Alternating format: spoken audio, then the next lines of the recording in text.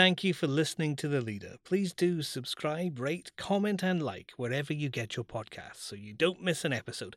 We've got some really good guests coming up in the days ahead. Now, from the Evening Standard in London, this is The Leader. Evening Standard, it's your Evening Standard.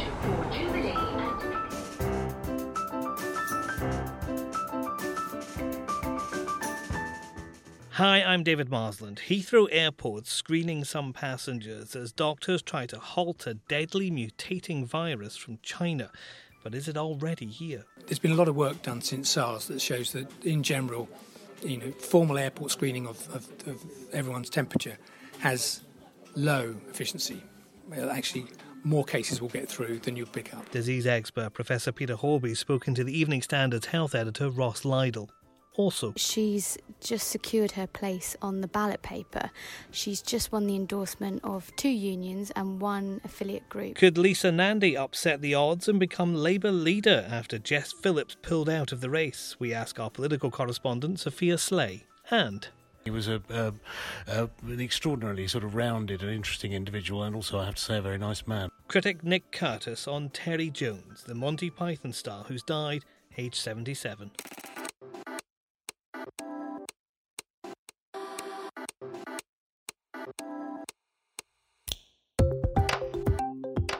Taken from the Evening Standard's editorial column, this is The Leader. For the whole thing, pick up the newspaper or head to standard.co.uk/comment. In a moment, airports are now the front line in the defence against Wuhan virus. Why an expert doesn't think it'll work. Hey, I'm Ryan Reynolds. At Mint Mobile, we like to do the opposite of what Big Wireless does. They charge you a lot. We charge you a little. So naturally, when they announced they'd be raising their prices due to inflation, we decided to deflate our prices due to not hating you. That's right. We're cutting the price of Mint Unlimited from $30 a month to just $15 a month. Give it a try at mintmobile.com/switch. $45 up front for 3 months plus taxes and fees. Promo rate for new customers for limited time. Unlimited more than 40 gigabytes per month. Slows full terms at mintmobile.com. Hi there, I'm Lawrence Dallaglio, host of the Evening Standard Rugby Podcast, brought to you in partnership with QBE Business Insurance. The show is available to listen to now and across the Six Nations as Europe's elite go head-to-head in rugby's oldest international competition. Each week, we'll be looking at the QBE Predictor, which forecasts the results of each round of matches. QBE is one of the world's leading insurers, and they will help your business build resilience through risk management and insurance solutions. Subscribe now and download wherever you get your podcasts. As always, thanks for listening.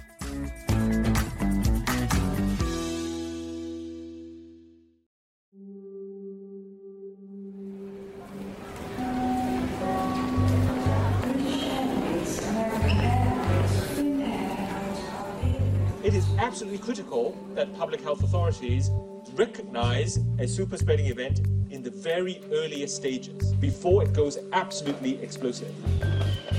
It's often called the world's largest human migration.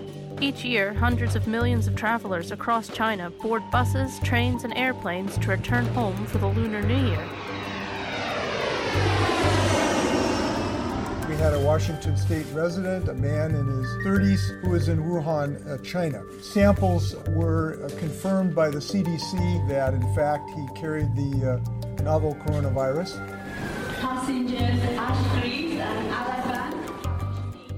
The coronavirus outbreak started in a food market in China's Wuhan region. There are now more than 440 cases recorded in locations around the world. 9 people have died. Now, some British experts are warning it could have the same mortality rate as the Spanish flu epidemic of 1918, which killed at least 20 million people. Heathrow Airport started screening some passengers coming from China. Our editorial column says it can be stopped if international leaders work together. In 2003, a viral respiratory disease threatened to spread from China. After almost 10,000 cases and 774 deaths, it was brought under control. SARS, as it was called, was beaten through good medical advice and coordinated worldwide action. The lessons show that a worrying new kind of coronavirus, which has also emerged in China, can be controlled too. It will take honesty about the situation, a calm, informed response, international cooperation through the World Health Organization, and screening to catch travellers who may have been affected. Unfortunately, calm, honest international cooperation is just the sort of thing that has become harder to arrange in an age of social media scares and populist leaders. Action, not panic, is needed. Our health editor Ross Lytle's just back from a briefing on this. And Ross, there's been comparisons to the potential deadliness of the Spanish flu virus. Yes, very alarming. There was a briefing at the Science Media Centre this morning when essentially some of the top infection control experts in the country were available to all sorts of health and science journalists to ask questions about it, essentially put this in context for us so we could understand better. And Professor Neil Ferguson, who is from Imperial College London, said it's possible the mortality rate could be as high as 2%. That is comparable to the Spanish flu in 1918. Now, if we go back and check the history books, the Spanish flu seems to have killed between 20 and 50 million people.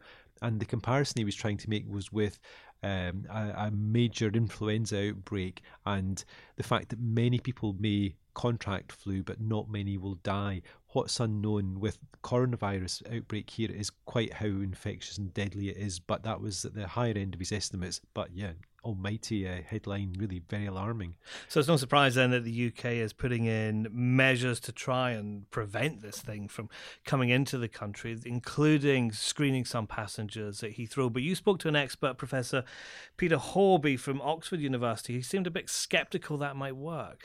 Yes, essentially the problem is the incubation period between somebody contracting the virus and it showing symptoms. I think airport checks covers a multitude of possible activities, including giving information to people, putting up posters, having healthcare workers available to talk to. All of those measures have a degree of effectiveness, but what you have to remember is that if they're screening people on exit and they're not don't have a fever, what's the chances of them arriving with a fever and being picked up rather than developing a fever after they've gone through the scanner?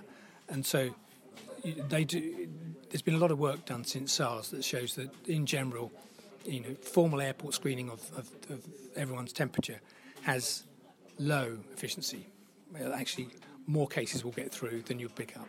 So the problem is that it's quite feasible that nobody will be detected coming off the plane at Heathrow unless they have sort of fever symptoms. Otherwise, nobody will know. If the temperature isn't higher than normal, they may well have the virus within their body, but nobody can tell. And really, it's down to that bit of luck, as it was said today by these experts, that the timing works. Otherwise, everybody else will sail through, and it could be several days or longer before they actually start to display the symptoms that show they have contracted it too.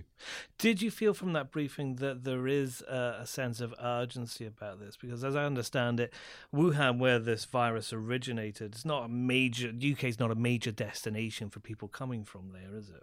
As far as we know, we think there are 3 flights a week direct from Wuhan to London, so it's not a major destination. And obviously today the Department of Health and Public Health England has announced that it will be now monitoring these flights, that these planes will be landing at Terminal 4 in a different area to other passengers, and all passengers will be given advice as to sort of step forward if they have been feeling unwell and told what to look out for in the coming days. The sense today was very much one of common sense. It's wise to take this very seriously. Currently the situation is moving very fast, and we're seeing a rapid increase in the number of reported cases, and we're seeing a rapid increase in the number of cases being seen in other countries.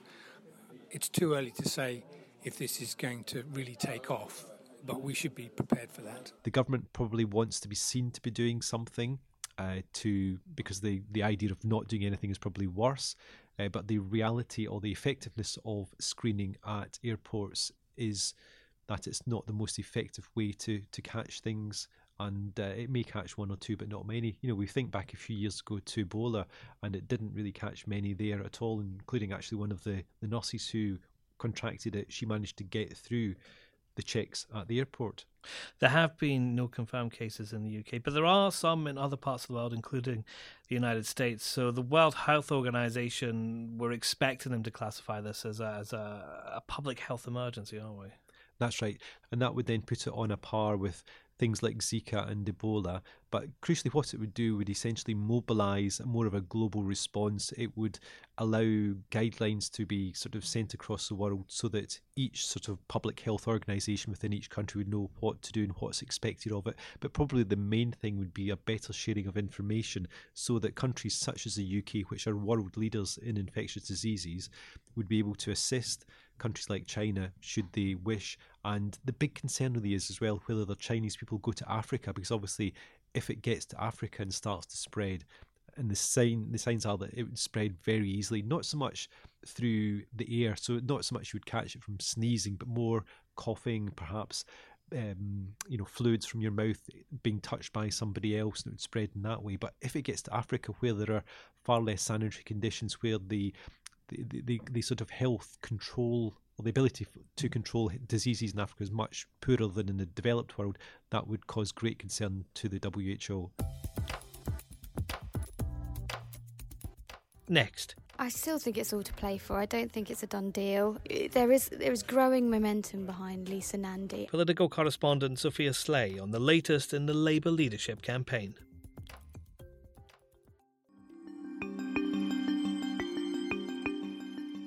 The race to be the leader of Labour's hotting up as one of the big candidates stands aside. Jess Phillips has quit and now she's backing Lisa Nandy. Our political correspondent Sophia Slay is in Westminster. Sophia, Lisa Nandy was an outsider at the start of this, but she's having a good week. Yeah, I'm sure her team are feeling very buoyed today. It's been a really exciting 24 hours in the Labour leadership race, particularly for Lisa Nandy. Everybody's talking about Lisa Nandy. She's in memes online. She's all in good humour, but she's running through. And actually, we've just learnt in the last half an hour that she's just secured her place on the ballot paper. She's just won the endorsement of 2 unions and 1 affiliate group, which means she gets onto the ballot with Sir Keir Starmer, who's already on the ballot. So she's number 2. Rebecca Long-Bailey, who's seen as a sort of Corbyn continuity candidate, is also expected to follow suit.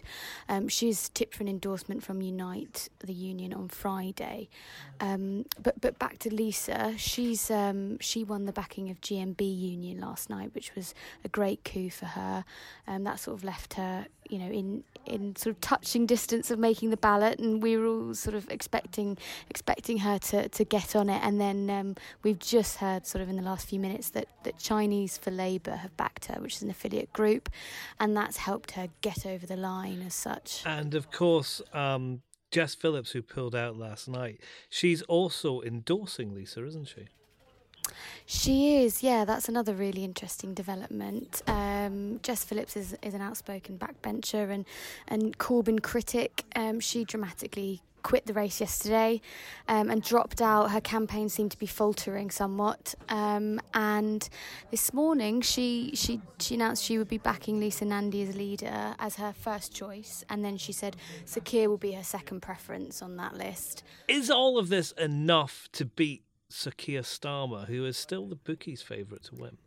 Well, that's a good question. I still think it's all to play for. I don't think it's a done deal. There is growing momentum behind Lisa Nandy, and there are rumours swirling. It's quite the rumour mill at the moment. Everyone's quite excited, but rumours are circulating that Keir Starmer's team were sort of desperate for Lisa Nandy not to get on the ballot. They did see her as a threat and a challenger. And also, we shouldn't forget to mention that Shadow Foreign Secretary Emily Thornberry is still in the race. She's under a bit of pressure. She's got to secure the backing of at least 33 local parties. They're called CLPs, because she's not likely to get the backing of any of the big unions remaining. That story was covered in our morning news bulletins, which you can get through your smart speaker. Just ask for the news from the Evening Standard. Now, The actor and writer Terry Jones has died at the age of 77. He'd been battling dementia for several years. His Monty Python co-star Michael Palin says he was the Renaissance comedian and that he feels fortunate to have shared so much of his life with him. John Cleese says he had endless enthusiasm. Other tributes have come from Stephen Fry, who says he brought untrammeled joy and delight. Charlie Brooker called him an actual genius. The Evening Standard's Nick Curtis met him. Nick, Terry Jones was one of our greats. I think he was. I interviewed him when he wrote a short opera in 2012 as part of the Olympics pre-Olympics cultural program that was staged on a boat on the canal. Just a wonderful, strange thing to do, in keeping really with Python, with his film work, with his interest in medieval literature. He was an extraordinarily sort of rounded and interesting individual, and also, I have to say, a very nice man, on the brief evidence that I had of meeting him. Michael Palin said something very similar, called him a Renaissance comedian because of all of the things that he was involved in. It was quite an incredible career involving so many things. It was, and let us not forget, he directed what is arguably the funniest film in the English language ever, Life of Brian, which I watched again quite recently and was amazed how well it stood up, how solid and sharp it is all the way through, given how many years ago it was done. But yes, I mean, as I say, very multifaceted career, and again, I was looking into some of the Python heritage earlier this year for their 50th anniversary, and one of the interesting things that came out was that generally, as a rule of thumb, if a sketch was charming and surreal and just made you giggle, it was by Michael Palin and Terry Jones. If it was brutal and savage, then it was by John Cleese and Graham Chapman. Eric Idle and Terry Gilliam were, of course, just off doing their own completely peculiar things. But yes, I think he and Palin were an extraordinary double act. He seemed like quite a fairly unassuming man. You probably wouldn't have expected that he would be part of a comedy group that genuinely revolutionized comedy, and that their influence is still seen today. That's true, and one of the problems that I think has sort of tarred the Pythons in hindsight is that they are seen now as part of that Oxbridge mafia of sort of posh people who go there and get into footlights and see it as a sort of direct ladder into light entertainment and BBC comedy. But they were actually really quite groundbreaking. They were not terribly, most of them were not terribly posh or well-connected or wealthy. Most of them were sort of scholarship boys or grammar school boys who got into grammar schools on a scholarship, were part of that great sort of post-war influx into grammar schools and into Oxbridge. And that's The Leader. Subscribe wherever you get your podcasts. We're back at 4 p.m. tomorrow.